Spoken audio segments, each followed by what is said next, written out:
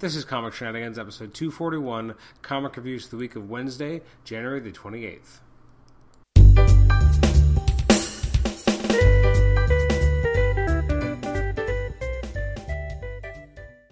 Welcome to Comic Shenanigans. This is episode 241. I'm your host, Adam Chapman. Welcome to the show. Today we're going to be looking at reviews of comics that came out Wednesday, January the 28th, I guess. So we're just going to jump right in. We got about, I think, 12 or 13 comics to look at or something like that. So it's just going to be kind of a fast, rapid-fire episode. Unfortunately, I don't have time for much more. But I did want to make sure we still got a reviews episode out this week. So, again, it's going to be a little bit faster paced than normal, even though I've been relatively brisk for a while now. This is going to be even brisker. So, strap yourselves in. This is going to be a short one. Well, as short as, talking about 12 or 13 comics can be. Let's see, it's about 13. So, let's jump in with All New Invaders 14. So, this continues the storyline by James Robinson. Artwork in this issue is by Steve Pugh. It's The Return of Toro, Part 1. I feel bad for this book because I like it. I want to enjoy it. Generally, I do. I just feel like, first of all, I'm surprised it's still going. The Iron Cross character, I can't say I'm super fond of. The influx of Inhumans, interesting that this is where they're deciding to kind of throw more of the Inhumans. There's a weird appearance of Speedball's cat in here. I don't really like Toro being an Inhuman instead of a mutant, not that it matters much to the character. Seeing all the kind of the invaders together, it just feels like this book that it really should just be called Jim Hammond the Human Torch, with sometimes guest starring the invaders, whoever is alive or around at that point in time. The artwork's crisp. I don't really care about the ending. I don't really know who this Lash is. I haven't really been following the Inhumans. I don't really care about the Inhumans at this point. So I'm just kind of like, whatever. I'm just not a huge fan. So I just find I don't know if there's a point to this. But, again, I'm going to give it a 6. The artwork is strong, even if the story isn't necessarily as strong. Next up is Aquaman 38. Now this I continue to really enjoy. Jeff Parker's doing a great job on this title. I just think he's brought a nice, fresh kind of angle to it. Still continuing what Jeff Johns was doing when he started on the book. This is Maelstrom Part 4, artwork by Paul Pelletier, who is a fantastic artist. Really nails the art here. Again, the story's fun. They're kind of jaunting around. They're adding something new to the Atlantean mythos, looking for Aquaman's mother. I really dig it. It's a lot of fun. It's an 8 out of 10 all the way. Again, each issue, like last issue was Grodd and Gorilla City. This issue, something different. We learned about what the Maelstrom really is. Very cool, and a kind of a cool angle to go in, or direction, Next up is Batman 38. This is the next chapter of Endgame, which I gotta admit I'm a little disappointed in for multiple reasons. Because when you think about it, Snyder had the really strong Court of Owls, Night of Owls storyline for the first year. And then the second year, you had like 1 or 2 issues that wasn't involved, and then you had Death of the Family, which was good, very good, very enjoyable, and it was a Joker story. And then you had like a 2-part Clayface story, then you had Zero a Year, and in the middle of that you had that 1 issue that tied into Batman Eternal, and then we have basically Endgame, which is another Joker story. So I feel like if you although it's been a while, at the same time I feel like he's going back to the Joker well a little quickly. The artwork by Capullo is alright. It's still good. It's just, I found, especially in this issue, overly talky at times without really making a lot of sense. At times I really wasn't even sure what was really happening. The artwork I found to be confusing or not really indicative of what was going on in the script. The whole idea of the kind of immortal Joker, I don't really like that concept either. Although Crazy Quilt being here was kind of funny. But otherwise, I found, I don't know, I like the ending. I think the ending of the issue with Batman going to the Court of Owls was really cool.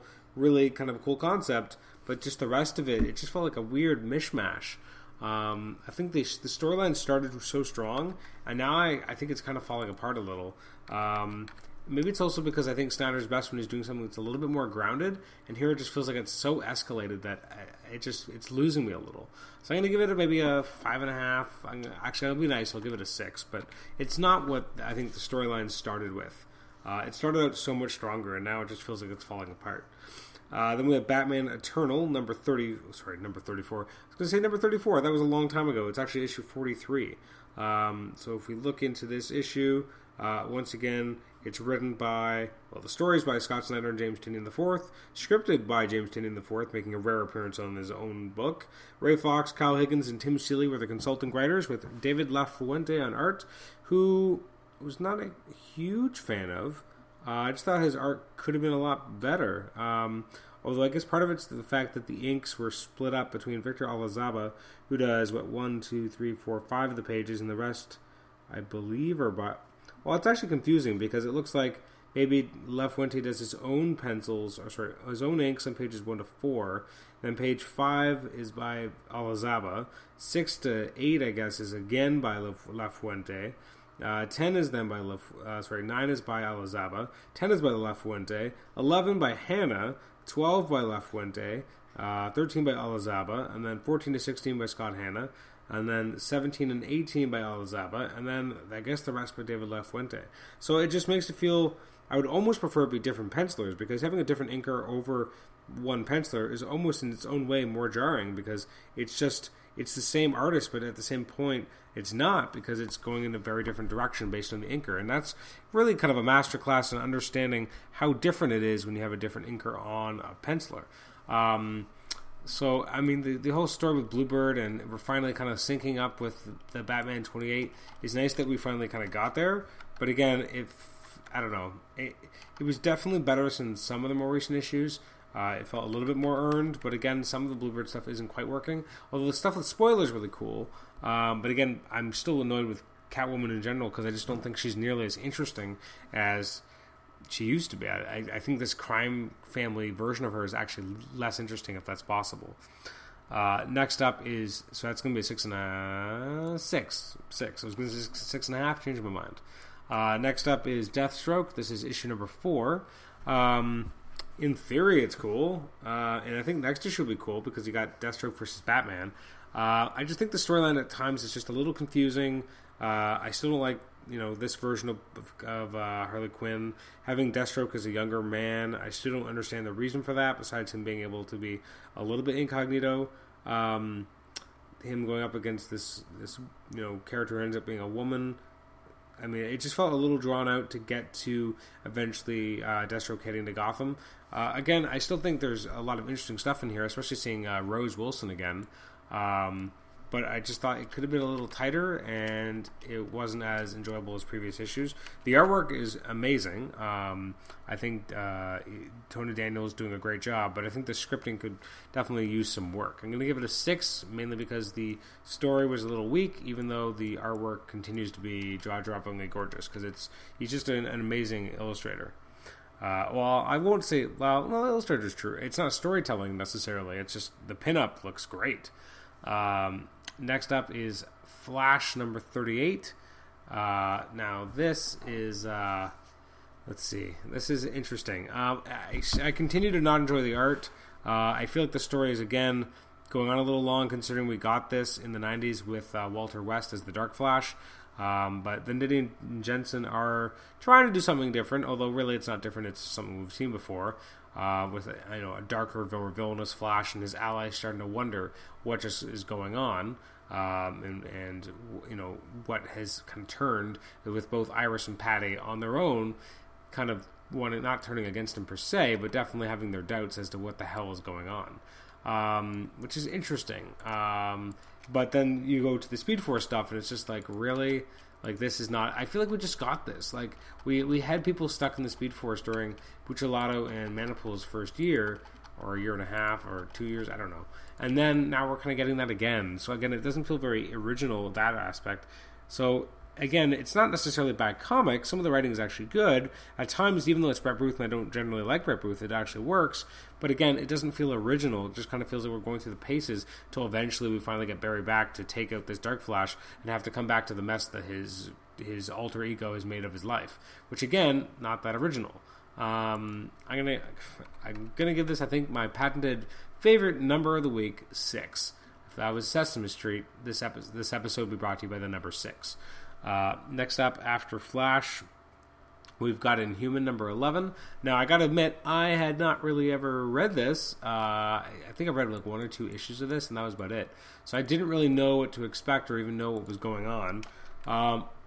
It's not really that new reader friendly, because I don't really know who Reader is, what he's doing, what his powers are. But the parts with Medusa were really much more interesting.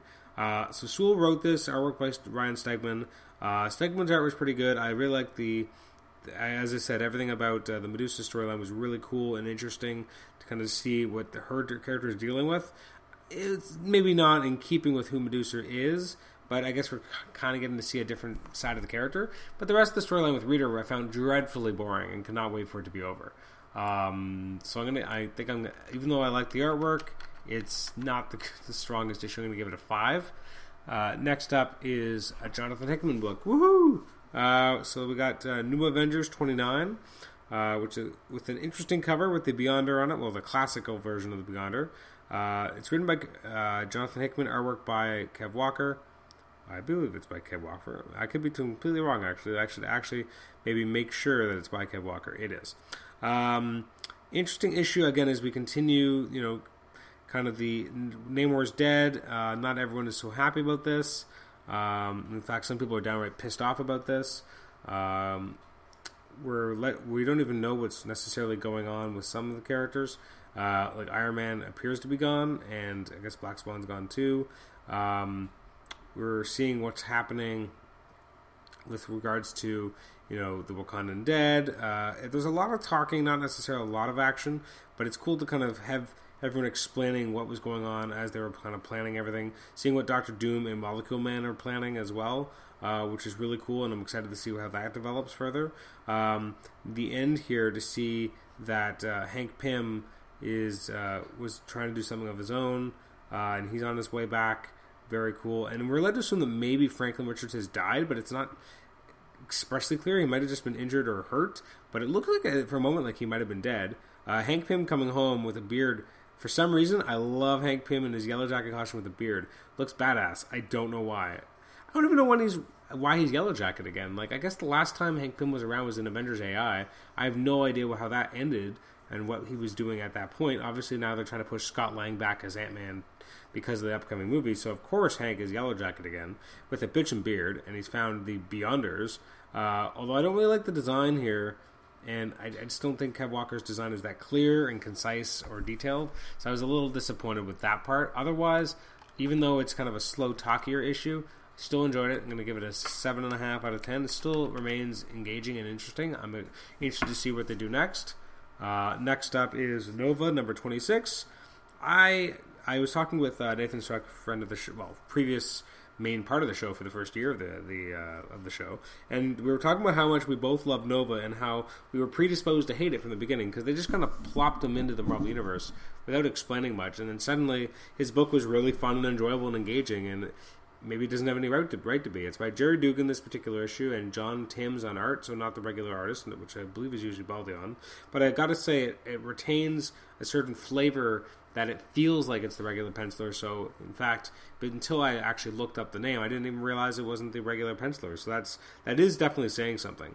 I like this issue. I like kind of seeing what's going on with Sam Alexander now that he's not really been Nova because of, obviously the helmet hasn't been working that well. Plus, he's had a concussion. But now Cletus Cassidy has arrived in their happy little town, and Carnage is ready to do a lot of bad things to Sam Alexander.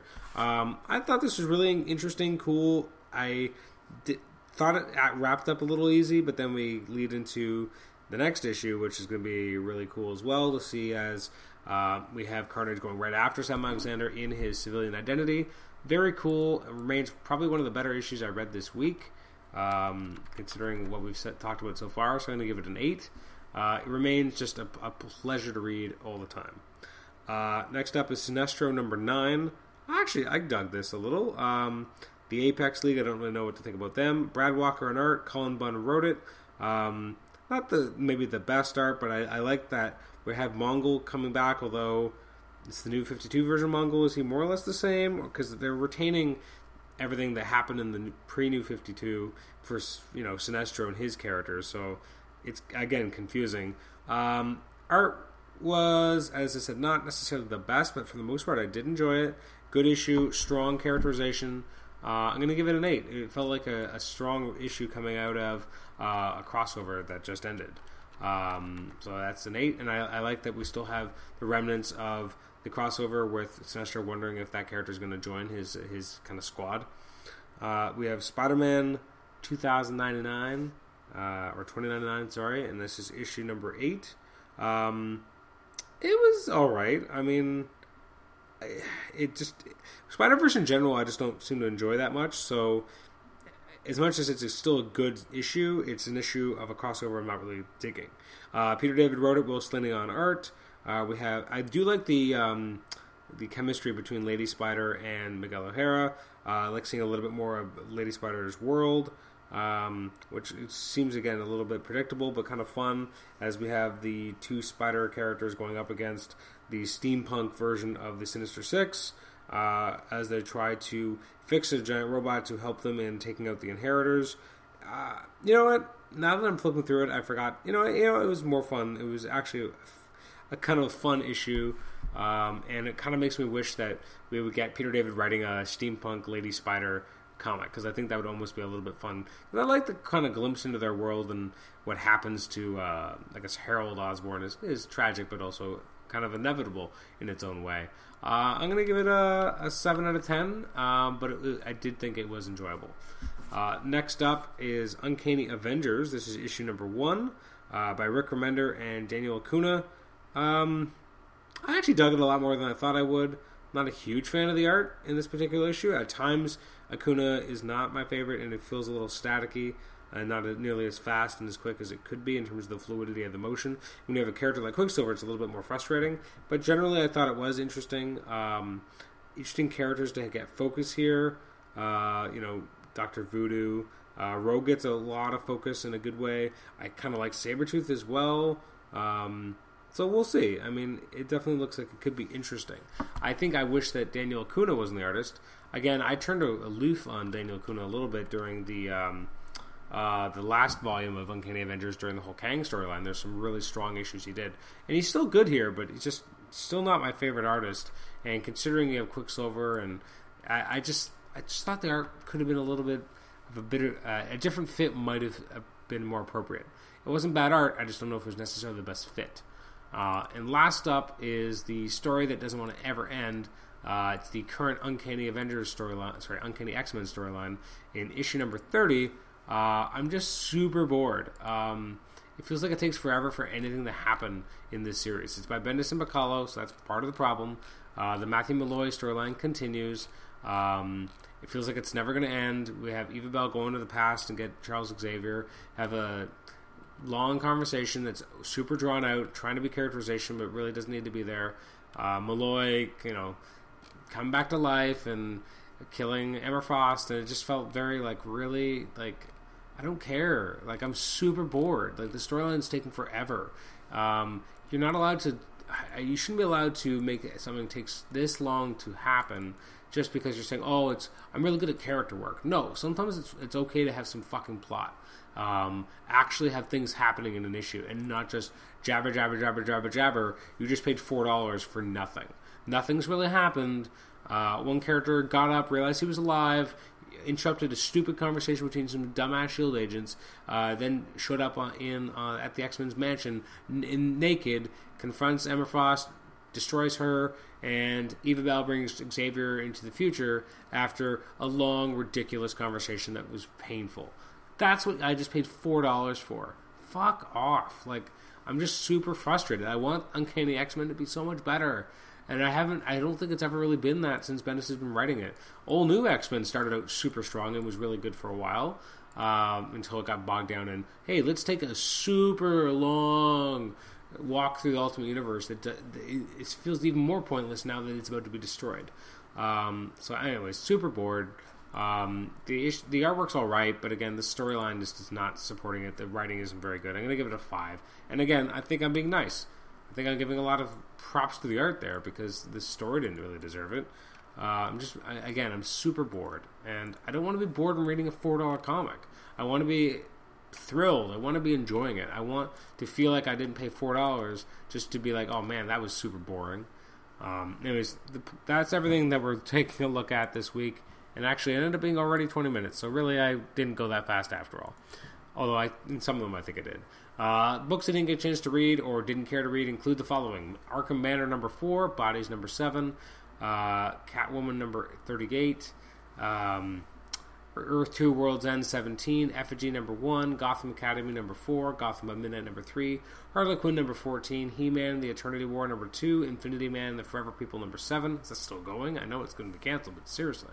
Justice League Dark 38, Multiversity Guidebook number 1, New 52 Future's End number 39, Red Lanterns 38, Secret Origins number 9, Star Spangled War Stories featuring G.I. Zombie number 6. I love that title. Unwritten Volume 2 Apocalypse number 12, Vertigo Quarterly number 1, Amazing X-Men 16. I started reading it and I just got frustrated with some of the ways that Colossus was being written. Deadpool 41, Marvel Universe Ultimate Spider-Man Web Warriors number 3, Secret Avengers number 12. I think I missed an issue, so I could not continue reading it. I started reading it and was like, I think I missed issue 11 or something, so I'm going to have to go back. Spider-Man and the X-Men number 2, didn't really like issue 1, don't think I'll like number 2. Thor number 4, and Wolverine's number 4, because I didn't read issue 3, so it couldn't really go forward. Some of the highlights of February 4th's releases will include the following. We've got, let's see, Angel and Faith Season 10, number 11, coming out from Dark Horse, as well as Conan Trade Paperback Volume 16, The Song of Belit. From DC, let's see, we got the, I can't believe this is a thing, Amakami Girls Trade Paperback Volume 3, Earth in Crisis. We've got Batman Eternal 44, obviously, because it comes out every week. New issue of Earth 2, of Grayson, of Green Lantern. We have a new issue of Injustice Gods Among Us, Year 3, as well as a new issue of Superman by Jeff Johns and John Romita Jr. Also, speaking of Superman, there's a release of Earth 1 hardcover Volume 3, the hardcover Volume 5 Under Fire, the Superman Trade Paperback Volume 4 Psy-War, as well as Teen Titans Volume 5 The Trial of Kid Flash, which was not very good. From IDW, they've got the Star Trek City on the Edge of Forever hardcover. I think I'm going to pick this up. I don't know if I got all the issues of the miniseries. I think I missed a few, so this might be something for me to go back to.